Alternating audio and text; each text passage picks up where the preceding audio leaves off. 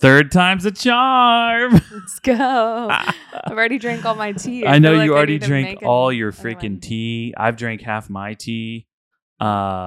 This is our third attempt at recording this episode because Is it going to be the same No. concept? We're going a completely different route. But I Okay. will tell people we were talking about all of this social media stuff that happened. Don't get too far into I'm not going to it. get too far into it, but basically the direction we were going, we were just talking about all How of it the feels to be misunderstood. and the hoopla that got all stirred up on social media on Instagram from our last two reels, from our faith journey clips. I would just say this.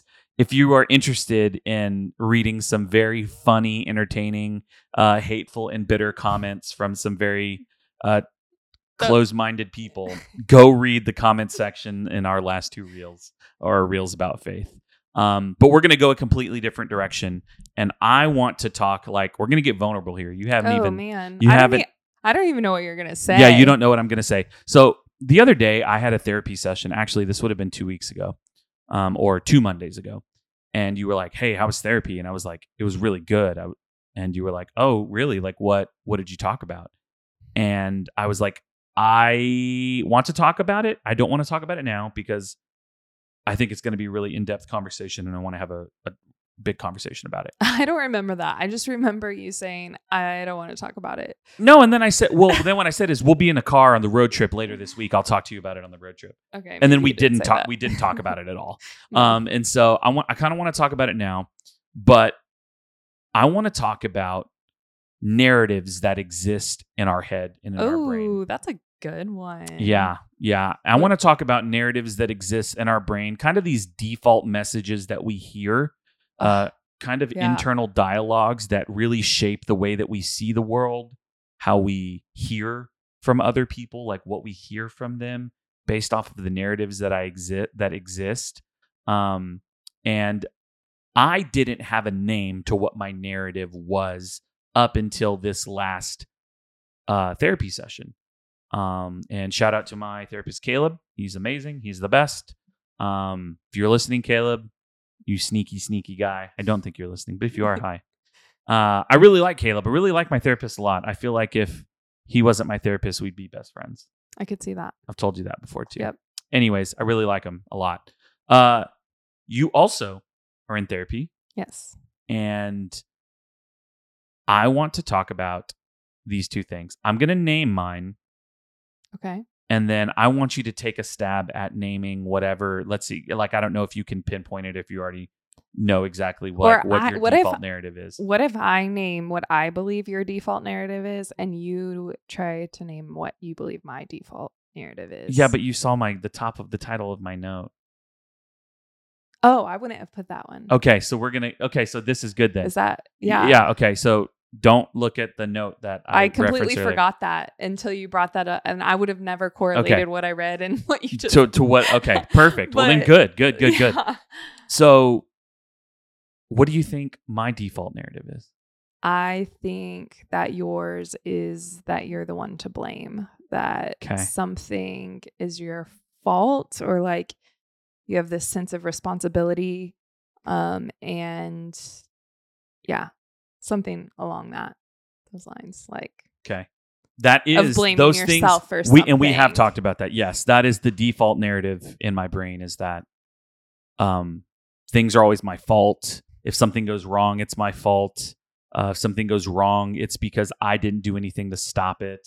I couldn't stop it. Or, if the energy is bad in our house, it's my fault. Just like everything. Like I filter everything through, it's my fault. Especially in our marriage. So I'm right. I got one right. That's not like the main narrative? Not quite. So that's what I would have said, but I didn't have the one word to describe that. Or like where it was coming from. Yeah. So, like some people might be like, oh, the narrative that I have in my life is regret. Mm-hmm. That like I didn't have the one word to describe what that was. Now I have that word. But that's how I would have described it. There's this narrative that exists in my life to where everything is my fault. I am the source of all the problems. Okay. Yeah. Should I take a stab at yours? Yeah. Am I going to piss you off? I don't think so. Not if it's true. If it's not true, then it shouldn't bother me because it's not true. You know what I mean? Yeah, I don't know that I have a description, but I think that I'm so curious. It's real, man. How would you there's put it two into routes. words? There's two ways Or that I want to go with this. I think the narrative in your mind is that it's never good enough. Yes. And by that I would mean my actions are never enough. They're never good enough. Like I never spend enough time with the kids. I never have our house clean enough. I never and I think am successful enough. It's definitely centered or revolves around me, I guess. Like I don't feel like I'm enough. So it's like it doesn't matter what I do or every area. It's not enough. So the other word, like the word that I would have used is, because I also feel like you have this guilt narrative, like in your life. I feel like you guilt trip, like you kind of blame yourself for a lot of things too. And like, it's different for me because it's not that I blame myself. It's like I feel like everyone else blames me. And those are two different things. Yeah. And the reason that I would say that is because I know that, like, especially like with our kids, I feel like you blame yourself for a lot of things that happen. Like, oh, it's my fault that, they're unhappy with their life or with this or with that. So blame would have been one. Guilt, perfection, like those perfectionism is like some big ones. Yeah. How do you feel like have you always felt like, can you remember a time where these narratives didn't exist in your life, or have they pretty much been here since like childhood or early I think teenage? Childhood. Like I can remember being as young as like 5 or 6 years old. Really? Yeah. And what did that narrative sound like at 5 or 6? It's pretty young. It is, but it's like, like I think a little bit was kind of what was modeled, but then also, appearance was a big thing growing up in my house. Yeah, and I remember being young and like really that narrative began there. Like I remember being a kid and a kind of quirky little weird kid. Kids have like all kids are quirky and weird, like the really young ones. I know, like, and so I would put on an outfit that was obviously not coordinated well, or just like did not belong together, or looked like some sort of character. And my mom, were like, "What, are you blind?" Yeah, basically. No way. No, well, my mom would be like, "You look like nobody loves you, like go in the room and change." And then like my little 5-year-old brain is like, wait, what? Like I'm unlovable if I look like this. Oh, and shit. So like it created a lot of like appearance and perfectionism issues, like, and like I'm not enough to be lovable. And when really like my mom, that's not what my mom is. That's not what your mom was saying. Your mom was saying, "It's like, hey, I love you." Like, well, she wasn't saying that. She was just saying like, "Hey, I don't like your outfit." Or, well, like she was really getting at, I think, the fact that it's like, appearance mattered to her too, obviously, because it was like you do live in a home that you're well cared for, that you are loved. So look like it. Look like someone takes care of you, And so it's like, man, that's really interesting. It's like a comment that obviously it wasn't supposed to mean any harm, but it was something that as young as a 5-year-old, like I feel like there's been a constant theme. Like, I wonder if this is tied to like with you. Like sometimes I feel like in our working relationship, like very early on, like I was very I wouldn't say harsh with my words. My words just had no filter. I gave you a very unfiltered version of my thoughts. Like, hey, don't shoot that way, or hey, that doesn't look good, or hey, that like whatever. You would and or like you take and so then. Wait, that really doesn't matter to this, other than just signifying I was kind of a dick. Here's the direction I was going to go. Like when you would share ideas, and if your idea got, like, if I was like, well, actually, what about this? Like, I feel like you would take it really personally with your idea. And I wonder, and I kind of have always had this thought, at least in therapy, like when talking to Caleb about this, is like, I feel like I'm not, like, I don't want Larry to think I'm rejecting her. It's just like, I'm not crazy about her idea. Like, to me, it's not that serious. It's just an idea. When it sounds like from an early age, you associated other things with your worth, and like almost like seemingly like your mom wasn't saying, hey, I don't love you because of your outfit. She was just saying she didn't like your outfit. But you internalized that as like, oh, no one loves me because of this outfit. So like maybe internalizing all these other things because of that. Yeah, something like that. I mean, I definitely do think all the things we experience when we're kids or whatever, like our experiences that we have, like they definitely shape us and our ways of thinking. And so, yeah, I think that it has trickled into like all different things, like how, you know, different instances could bring me back to that core belief, that narrative, right? That's why it's a narrative. Right. It, yeah. Like, things happen and it makes you still I like to that think of it like as like this program. Like I like to think in terms of like our brain is a computer and it runs certain programs, and like there's like certain things sometimes like you can write code that it's like, if this happens, then do this. And I feel like with narratives, what ends up happening is like, let's say something happens to you. So in this instance, let's say, let me pick on me. Let's use the Sam's incident that happened with the hot Cheetos and stuff like that. Long story short, there was an incident, because I actually used this in therapy. There was an instance where we went to Sam's and Sterling wanted hot fries, and we were picking out chips for the week, and so, or for the month, really. It was like, hey, we're gonna pick a box of 52 chips, like for you guys to have for 2 to 3 weeks, hopefully 3, not just 2, but like, and they wanted to choose. They had already chosen one, and then they found like the hot fries. It was all hot fries. Yeah, because they wanted spicy chips. They wanted spicy chips, and so, but they ended up going with like a different one prior to that, and then they changed their mind and said, we want this one. In my mind, I go, Sterling, like, I don't think that's a good idea. I think you guys are going to get tired of 52 bags of hot fries. He said he wasn't, and then I said, no, I really don't think that's a good idea. I think we should do this one. And so then I picked the flavorful one with like 5 different options. Yeah. Well, then we start walking. Sterling's really frustrated, rightfully so. He doesn't understand. I like followed the criteria. I chose the right price point. It was the right amount of chips. Like, why can't we just get this one? We're both in agreement. You are the only one not in agreement. And to me, I'm like, this just doesn't make sense logically. That was like what I verbalized. That's going probably going on through Sterling's mind. Yes. So Sterling, I see that he's upset. And so then I take this personally, and I'm like, this kid is mad. He's frustrated. Like, doesn't he know? Like, we're just trying to give him a good life. Like, we're just trying to buy him all the nice things. Like, I didn't have these things growing up. And then I go up to him and I'm like, what's wrong? And he's like, expresses why he's mad. He's like, wants the 52 chips, the 52 bags of hot fries. And then at this point, I'm kind of like in this fight or flight mode, to where I'm like, well, then you just won't get any chips. Like, if you can't be grateful for what you have, you're not going to get it. Yeah, you do. That's interesting. I feel like you get really like bothered by any action that stirs up ungratefulness. Yeah. Like that is some sort of. Well, there is also, like, we want to talk about multiple narratives. Like, I have this narrative in my mind about like being a provider. Like there is a big one about like,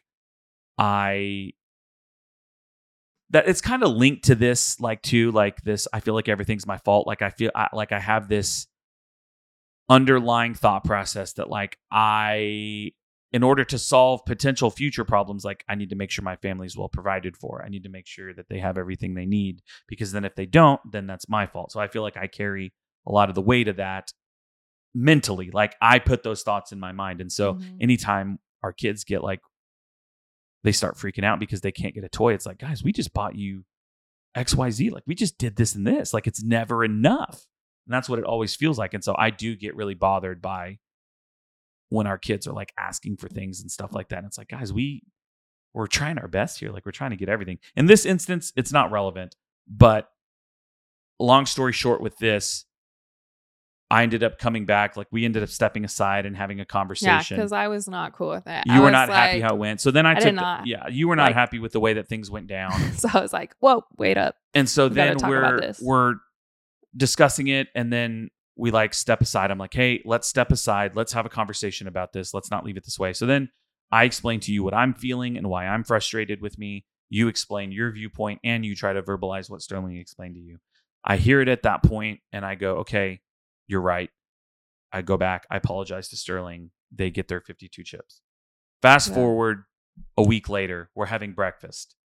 At breakfast, I bring up the fact that I thought that we were just kind of talking about like how hey, how are you doing mentally? And I casually brought up like, you know, I know that conversation, like what happened at Sam's wasn't like ideal. Like it sucked that it happened, but like I was like pretty happy and proud of like how we finished it. And you had made a comment about like, you had kind of like made a face like, well, like it wasn't really, and you didn't say that, but you made a comment, and I can't remember exactly what you said, but it was kind of like something along the lines of like, I don't know, I wasn't really happy with how that played out. And then in my mind, all I heard was, you're a failure. You tried to do it right. You never do anything right. Even when you came back around and you circled back around and finished strong, doesn't matter because you still started it in the first place. That's all I heard in like 0.2 seconds. That's crazy. I don't even remember that conversation. And that was at the Delano Diner when we had breakfast. I literally do not remember this. Girl, you crazy. No, I'm serious. Yeah, this all happened. Well, you also don't have the best memory. So we'll just throw that out there too. Like, it's not that I'm making this up. This definitely happened. No. So then I shut down. We get in the car and you are like, what's wrong? I feel like you're right. And then I'm like, at this point, I've shut down. I don't want to talk about it. I feel numb. Like it's not a good feeling. By that point, like the narrative that exists in my mind is like, I am the source of all my family's problems. Like I'm the reason why like everything is going wrong or why no one's happy. I actually take our family's emotions onto me, especially with like, you know, when comments are made about like, oh, you know, Dad, you control whether or not like you. How have you put it? I can't remember how you phrased it. You phrased like, I just have a big personality.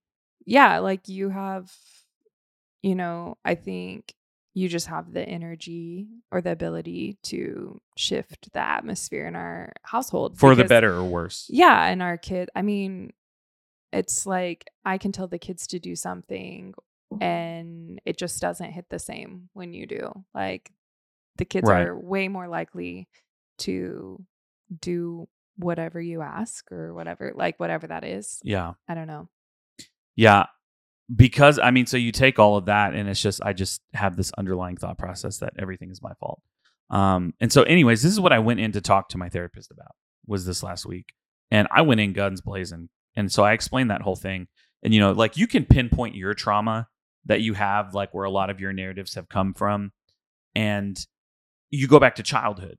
I feel like like we just talked about that. Like you think back to your childhood, first instance when your mom said that. Yeah. I mean, sometimes it's easier to think of like the most recent event, but also like it takes some time to be able to dig deep to the first experience of that. That was an early experience though. Yeah. Right. Yeah. Okay. So I could never do that with what I feel, like this feeling like everything's my fault. I really can't trace that back to my childhood. And I've really tried. Like I've dug deep. I've tried to think deep. But I cannot figure out. Remember, we got on this conversation about this, that like how, and now like I think about it, I think it's more of a recent kind of trauma. And you even brought this up the other day. You were like, I feel like when we first got married, you were like this, how did you phrase it? Like this happy, carefree, like person, like version of yourself. And now I'm kind of, I'm not that way. Yeah. Like, very carefree, very... Well, I just feel like you were a more gentle version of yourself too. It's like true. Softer, like you, less angry, I think. Right. Yeah, just a softer version of you. And it's interesting because like when I think about, you know, our experiences and what shaped me, like there has been a lot that's happened in our life and in our marriage that has like shaped me. And, you know, some of it for the positive and some of it honestly from the negative. But, you know, like what we were able to pinpoint in my therapy sessions is that like this narrative kind of started like when we got together, like when we started dating, and not really from you, but from a family member of yours who, I mean, it just like, these are facts. I'm not trying to shit on anyone, but like me and your mom have had several instances where we have clashed and butted heads, and there have been some exchanging of words. And there have been words that have been said that really cut me pretty deep and that really shaped, I think, and started a new narrative of like all of the things that have happened, are your fault. Interesting. Now, like a lot of this has to do with like your health, and like I think I want to say before I go any further, it's just wild, like when you think about it too, because it's like if I don't want to say that my mom's the one to blame, but it's like, I know that she's shaped me, like some of my experiences and has given me the narratives. And then it's just kind of odd that she's the one who really contributed to a lot of yours as well. So yeah, it's like, I feel you, Yeah. I also want to say, like, before I go any further, I love your mom. Yeah. I do. Me too. I think your mom loves hard. She does. I think your mom is a lot like me in the sense that she wants her family to be safe, and their safety and well-being is like an utmost priority to her. Mm-hmm.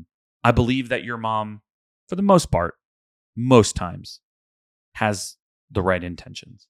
Yeah, I do too. I think I also know your mom has had one hell of a life with lots of hard things that she's gone through that also shaped the way that she responds to the world. That's why it's so like once you, I don't want to say have a level of emotional maturity where you can even be like, okay, even if things didn't go right, like growing up, like I can acknowledge like my mom has also been through shit, and she is the way that she is because of the way that she was raised. It's like this cycle, it's like, it's like everyone's on this like it's like I almost have this like empathy towards her because for sure like, it's okay, like, or not necessarily okay, but it's like, or even having kids like now, and like this is my first time being a parent, just like when she was raising me, it was her first time being a parent, and so I guarantee you the right thing. We're gonna do some things that unintentionally fuck up our kids mentally, literally, and it's like my biggest fear. We try to be aware.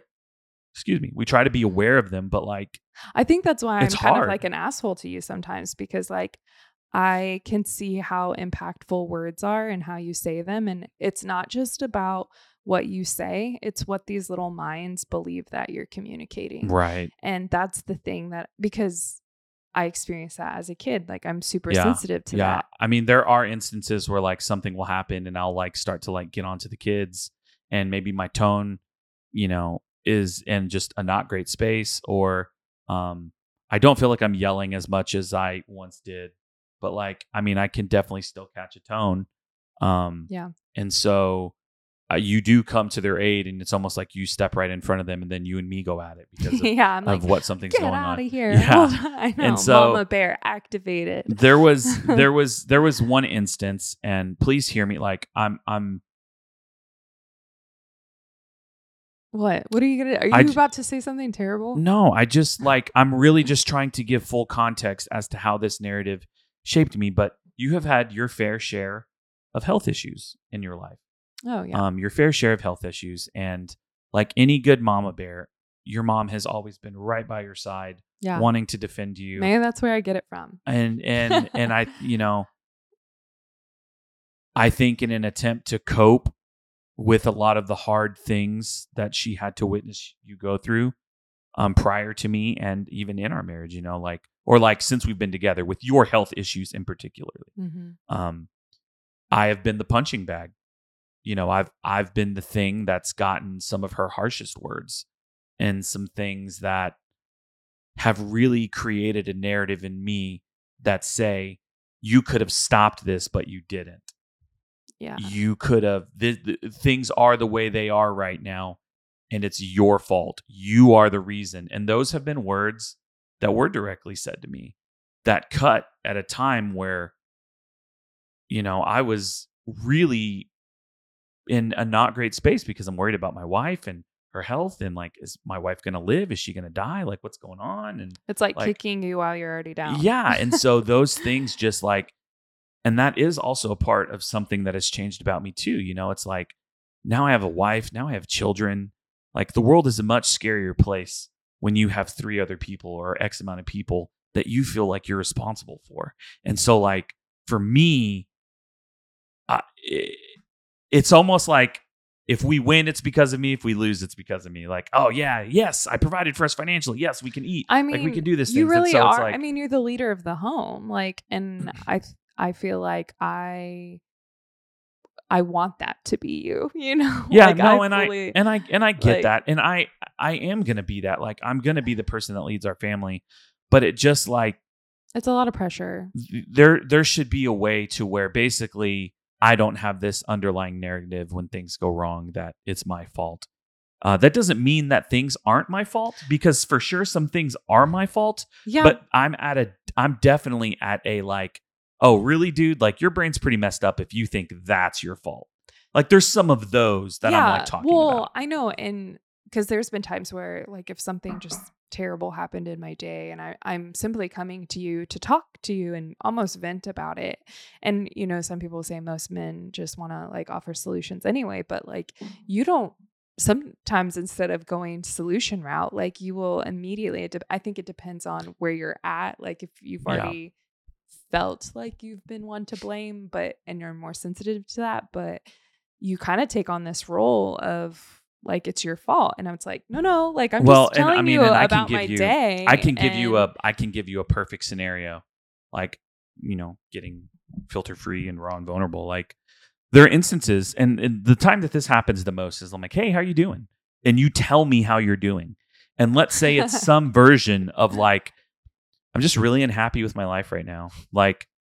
So dramatic. But I mean, that's how you feel. And you're like, and I'm not making these words up. Like everything I'm going to say is things that you've spoken to me. Gosh. Like, I am really unhappy with my life right now. I really just wish I had something I could be passionate about. I miss, you know, working in a spa and like this and that. And like just all these things. And so to me, I hear that and I hear I'm unhappy with my life. And the immediate correlation that I go to as the leader in our home, and that sounds so like toxic Christianity. I promise it's not like that. The whole umbrella thing, like it's not that. But I hear that and I go, Lara doesn't have the life that she wants, and it's my fault that she doesn't have the life that she wants. And then I immediately feel like, fuck, how do I fix this? How do I give her the life that she wants? And you're just telling me, oh yeah, this is just how I'm feeling. And you're not saying that, but that's what I hear. Yeah. It can make conversations difficult, honestly. Yeah. Sometimes like if you, we hear two different things. Yeah. You know, and like so what ends up happening is I'm hearing things that are condemning me, right? Because I feel like it's my fault. And then I hear things where it's like, I'm not measuring up. Yeah. Like so I could come in and I could be like, I could make some comment about like the house being a mess. Yeah. I'm like, I could be like, I could go, man, our house is trashed right now. And in my mind, I'm going, these fucking kids, these little fuckers take their stuff out and they just leave it everywhere. And we just cleaned. And what do you hear when I say that? When I say, man, this house is trashed. Like, I'm kind of thinking like you should have been cleaning it. Like, why didn't you get this finished? You think that I'm saying like that's what you think I'm like hinting like, Lara, you should have been the one to take care of this. Like, you should have been the one to clean this. Yeah. And so there are so many instances that I feel like we have like this. And I don't know that like, I think this is just a part of being human and like experiencing trauma and experiencing hard things, like, and having things that shape you and the narratives that you experience in your mind. But it makes marriage challenging, man. Yeah. And I think it's definitely a huge part of why couples can have fights. Like I think that's why we have a lot of fights. Like we're having these like inner narratives just like go off in our brain. And it's like, I'm like, wait a second, I need to stop and think like, okay, wait, what did you hear actually? Yeah. And I think that's even something that we've talked about doing. Said. And there was a short period of time where we practiced that pretty frequently. Yeah. We've kind of Which gotten felt away very from odd. We've kind of gotten away from it. But like truly like getting basically like getting confirmation that what you heard is what was actually said. And a lot of times it would go something like, well, I heard this. And then you would go, no, that's not what I'm saying. Yeah. I'm saying this. And then I'll literally try to put it in a different phrasing to where I think it's something that you can understand, or I don't know.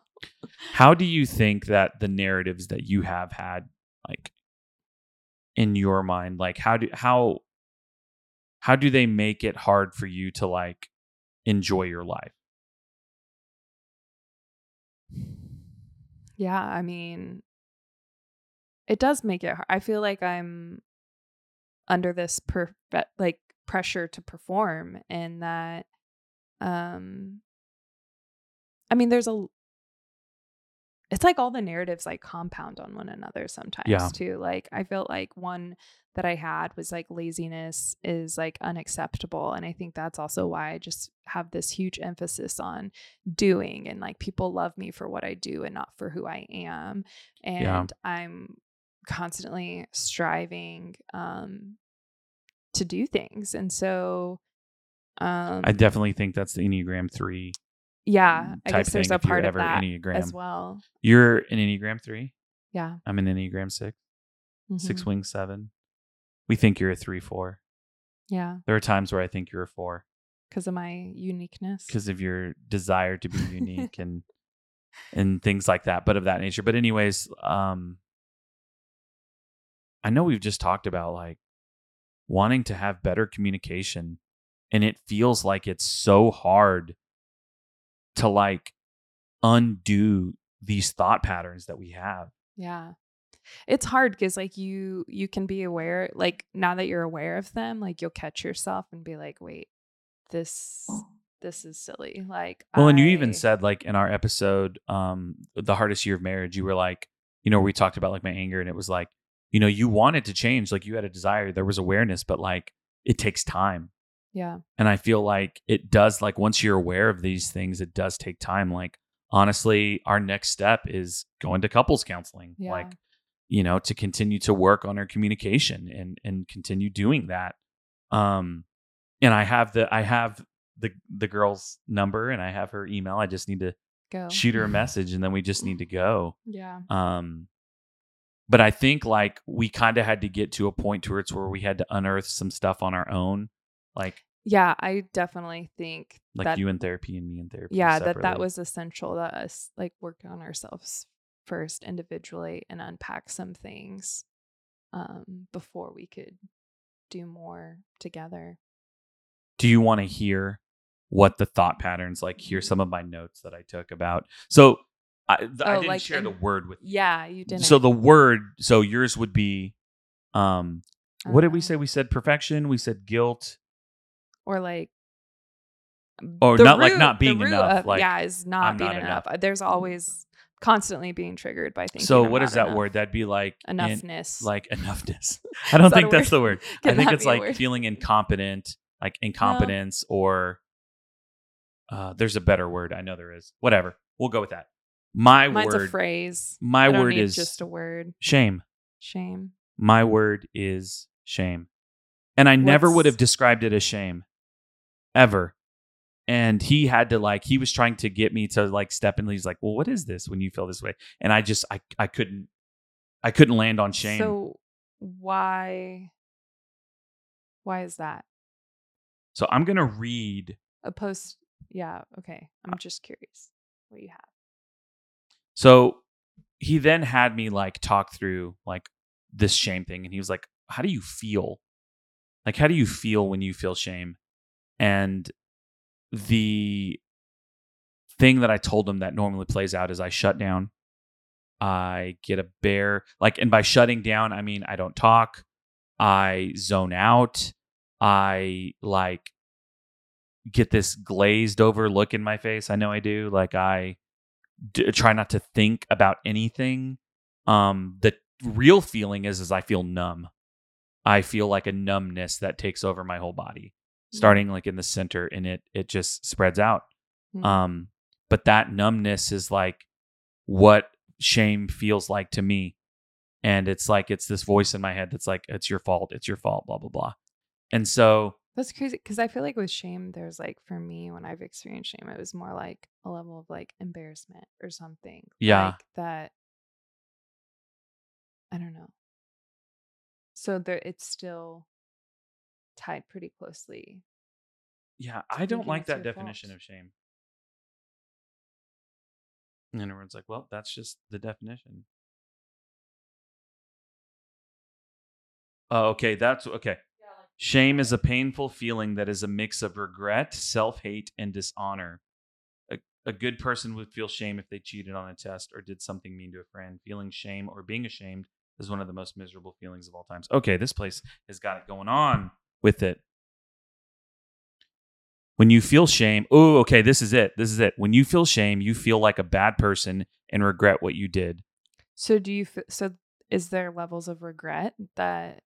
Yeah, I mean, so how many times do I every time I, in the past, especially when I was going through working through all my anger stuff, like a year and a half ago in therapy, I regret my outburst. I regret my tone. I am embarrassed by my outburst. I'm embarrassed by my tone. I don't want to do this and I did it. These are the things that I don't want to do. And so with feeling like it's my fault, shame. I'm believing that what they're saying is true, and I'm ashamed that that's how they perceive me. Which kind of reinforces that blame narrative. Exactly. He asked me, he said, how do you treat yourself? He ended up saying, how do you think you treat yourself when you are full of shame? And then I couldn't guess it. So then he had to give me the answer. He said, number one, you rob yourself of feeling. So when I go numb, that's a coping mechanism. Mm-hmm. Feeling shame feels bad. I don't want to feel bad. So instead of feeling bad, I'm just going to feel nothing. And I literally force myself to feel nothing. And what he said is that you rob yourself of feeling. What better indication of being alive than to feel?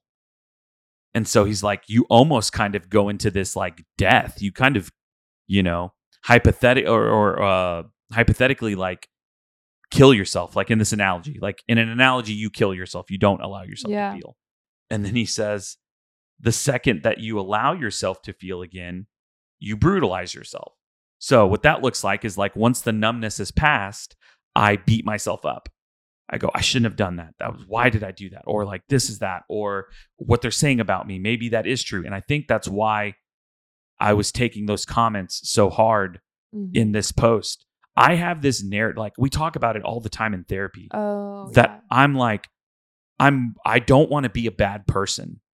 And I feel because of some of the things that I've struggled with in my life, that you're that I'm that I could be a bad person. That's my biggest fear is I don't want to be a bad person. I don't want to hurt anyone. I don't ever want to hurt anyone with my words, with my tone. And then to know that, damn, I said that thing to Sterling, it further reinforces that I am a bad person. And there's this narrative that's inside of me, am I good or am I bad? And when I was a Christian, I had my faith. Well, I still am a Christian. Mm-hmm. I still am a Christian. But when everything was more black and white, I had my faith to decide the answer for me. Mm-hmm. Because of God's grace, I am saved and I'm forgiven no matter what. And that answers whether I'm a good person, because in God's eyes, blah, blah, blah, blah, the old is gone, the new is, it's that whole concept. You're forgiven, you're redeemed, you're all of these things, you're good, And now, with just there being a lot more gray in our faith, these topics hit so much harder because I'm wrestling with am I good or am I bad? Because sometimes I feel my actions, if they're on a sliding scale, they move me over to bad. So that's the deep rooted issue that I kind of wrestle with. Yeah. And feeling it's my fault. Oh no. And then where other people's words come into play is it's almost like they're confirming what I hope to not be true, which is why those Instagram comments hit so much harder, because it's all these people saying you're this, you're that. And it's dude, you don't know me, but maybe they do. Yeah. Maybe these things are true. That was a lot. It is. I mean, I'm also not. I think it's just a part of the journey, because you're in a place of awareness, right? Of you can look back and I think, feeling shame is kind of a part of healing. I think that's really ironic you said that, because what he said is like shame. How did he? It might be like a precursor. He said of like what? He said that shame derives its power from not being spoken about. So like, in order to like heal, you kind of have to acknowledge shame. Yeah. And you have to talk about it, and you have to name it, and you have to give it a name. That's why I felt like I would have never used this to describe what I was feeling, but because it's all linked together. It's linked together with what others have said about me, what I hope to not be true about myself, because I know my intentions, even though my actions sometimes don't line up with the person that I want to be. Yeah. And so that's why all of this is so hard, and why. Do you feel like you know how to become the person that you want to be? I think I'm on the right track. I think the only way that you can really like work through something is to go through it. And let me define that a little bit better. Like, the only way to become more patient is to be put in situations where you have to be patient. Right. And you have to practice it. You practice it. You strengthen it like a muscle. And so the only way that I think I can begin to overcome shame is to like, here's the other thing too. Probably even identify the situations that leave you feeling the most shameful. Like, is it a situation where you lose your cool with the kids and you were angry? So do you know why I shut down when we had our conversation at Delano that you don't remember? Like at Delano I literally do not remember. It's because I was like, oh, yep, Laris confirming, like, I'm a bad person. Like, I thought I did good in this situation, like, and like, nope, I'm bad. And so all of that happened, and then my mind started to go that direction, and then I started to feel like just not great about it. Man, I lost my thought. I don't even remember going to Delano Diner. Like, I literally don't even remember the You're kidding. I'm not kidding. You had a quesadilla breakfast, a breakfast quesadilla. Okay. And I do remember biscuits this. and gravy. And it was so cold. It was so cold in the restaurant. Okay. Thank God you remembered, dude. I was kind of worried about you. I was like, Larry, that was only 2-3 weeks ago. Yeah, that's crazy. I wish I would have remembered it so I could know what I was trying to say. So, man, I lost my thought. I'm sorry. Gosh, dog it. No, it's okay. I was already kind of losing it. But Kayla basically asked me, like, why does Lara's opinion matter to you so much? She's like, so what if she believed it was your fault? Like, is it right to let what other people think about us shape who we believe that we are? And I was like, no, right. Like, yeah, I shouldn't let what I believe Lara is saying, or even if she is saying like, yeah, you're a bad person. Like, I don't believe you handled that situation the right way. Like, why were you so quick to change your mind because you thought you handled it great? And then Lara said, I don't think we handled it that great. I don't think you handled it that great. Well, and then you were like, you're right. I didn't handle it that great, but you just believed you did. Does that make sense? Yeah, I don't know. You guys. Okay. If I'm like, imagine this, I say, man, we handled that situation really great. Like, I'm really proud of how I handled it. And then you say, no, you actually didn't handle that situation great. And then I do this. You're right. No, I didn't handle it great. I think I was probably... No, it's not about what you're saying. It's not making this about you. That's not what I'm saying. No, but it's not... I know that's not what you're trying to say. What I'm saying is... What? What are you saying? I'm just trying to show you and explain to you that like my mind was so easily swayed when I thought I believed the right thing. All it took was 1 ounce of doubt for you to completely go from you, for me to change my mind about me. And my mind should not change about me if I really believe something. Like, if I believe I'm a good person just because one person doesn't like me, that doesn't make me a bad person. Correct. And then my opinion should not be so easily swayed about myself because I get some other information about how someone feels about me. Yeah. That's all I'm saying. Oh no. Did this just die? What does that mean? It means that we don't have video. Died. Oh well. We're not going to have any clips. It's fine. We'll just continue the podcast. All of that to like, that's all I was trying to get at.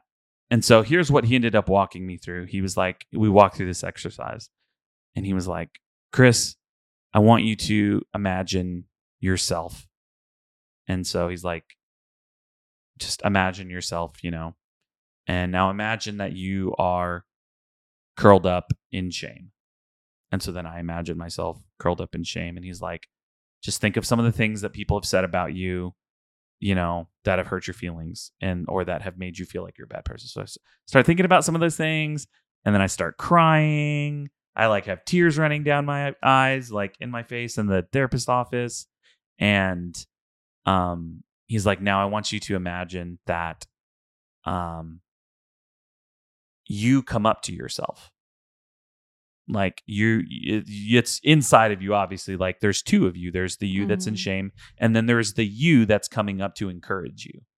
And he was like, I want you to imagine the you that's coming up to encourage the you that's full of shame, reaching down, helping you up, giving you a hug, and saying, like, encouraging yourself. And so I kind of just had this moment of inner dialogue of like literally me coaching myself and like saying kind things to myself and saying things like, hey, like they don't know you, like it, what they think about you doesn't matter. It's about what you think about you that matters. And just kind of like almost like, hey, how would you give advice to yourself? It is that kind of thing.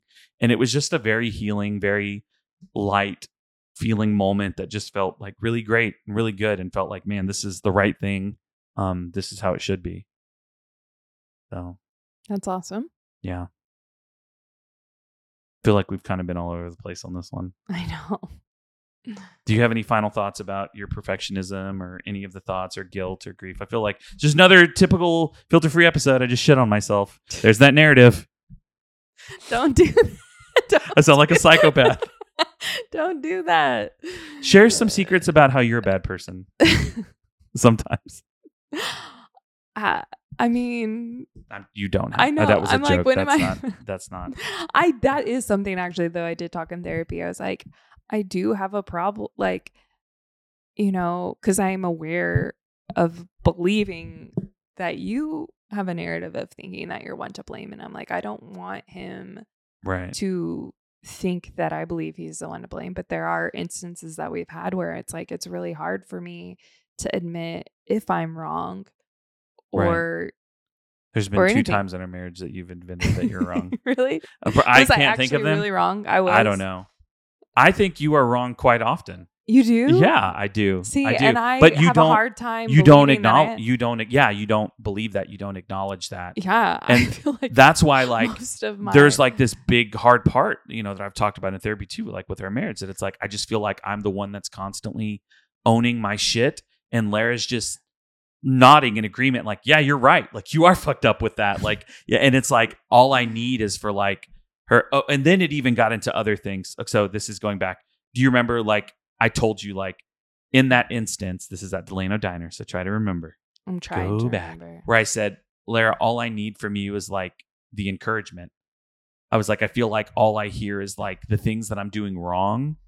And all I need is like an attaboy every now and then. Like all I was looking from in that moment was like a verbal confirmation that was like, yeah, like you ended up turning it around. Like you ended up having the right response. I can see like my own like narrative probably getting in the way of this conversation, because if you said what I said was like, I don't think we handled the situation well, it probably could have stemmed from like, we could have done this better. Right. Like this was not perfect. Yeah. This was not, it wasn't enough. This wasn't how it should have been handled. So like there was probably this flaw in what I believed would have been handling it good. We both probably, so it's yeah. like, yeah. So we both probably had like we were both operating from like the underlying narratives in our brain. Yeah. Essentially at so that point. So it's like, and so that's why like therapy is so important, because it takes like 2 healthy people, especially for listeners that we have. I know we have listeners that have been married 15, 20, years, like 50,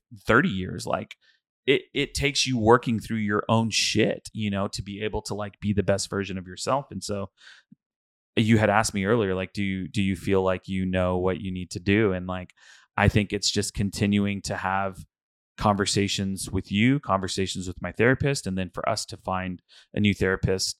I love our marriage. I think our marriage is amazing. I also think that we are two people who are not perfect, who are still working to become our healthiest versions of ourselves. And because of that, we're going to have off days.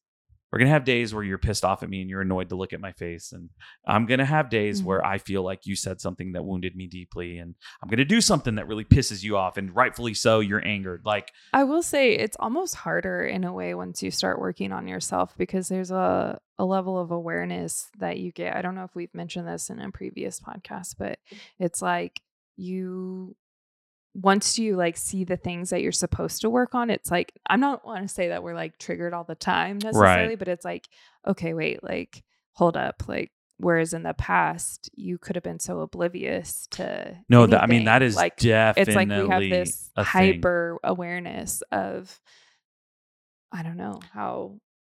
Well, and one of the reasons why we feel like we need to go to therapy is because we actually have really good communication. Do we have great understanding of one another? Like, we both have the willingness to sit and have conversations and listen to one another. But sometimes once we get it all out, we don't know what to do with it and what our next action step is. And so we need like a third party to be able to go, oh, hey, I think you guys should, here's a good next step for you. Mm-hmm. And so that we can actually begin to sort through some of it. And like, I do feel safe bringing things to you and having conversations with you and feeling like, hey, I want to discuss this. Or I want to talk about this, or, apologizing to you. Like, I feel like no marriage is void of any, fights and arguments and things like that. But my hope would be that as we continue to progress in our marriage, that we would just get better at navigating and walking through them to come to like places of like, okay, we're reconciled, we're good. And also like, we're going to be trying to work through moving away from those behaviors or those words or those things that we did to one another to upset the other. Yeah. Things like that. I have no clue what to call this episode, but hopefully this was of value to some of you guys. Be real interested to hear if like this could be a really good exercise to do with your partner. Yeah. Like if you feel like you have any underlying narratives, like what do you hear in your head? When your partner says things. Yeah. Is there a common thing that comes up? Like, and the chances are, here's a really good way to know what that is. What are the things that you're fighting the most about? Yeah. Is it money? If it's money, it's like, is it really about money or is it about security? Right? Like you're like, oh, wow, like I'm so passionate about this because growing up, like I didn't have much. And so now I feel like I have to continue. A scarcity mindset. You have a scarcity mindset and you feel like there won't ever be enough. And so now you feel like you have to hold on to every dollar. And that's why you get in arguments with your partner because you're worried that like they're going to spend all the money and they're like, yo, chill. Like I just paid bills. We're good. And you're like, no, we got to have X amount of money in our savings. And it's just on and on and on and on. There's always layers to everything. And I just feel like we're in a season of stripping layers, man. Yeah, like we're ripping those onion layers and we're kind of going deeper, and it's not easy and it's hard. And there are days where we don't want to be around each other. And then there are days where we, can't take our eyes off one another and have goo-goo glasses and you're feeling all up on me trying to freaking get some. And I'm like, Larry, get away. I'm not a piece of meat. Or is that the other way around? It's a little bit the other way around. Oh, okay. I do that to you sometimes. So you've caught me looking at you like a crazy person a few times. I know, and I like it. I like when you look at me with those like the sex eyes. Like, what are you doing? It's the best. And I'm like, yep. All right.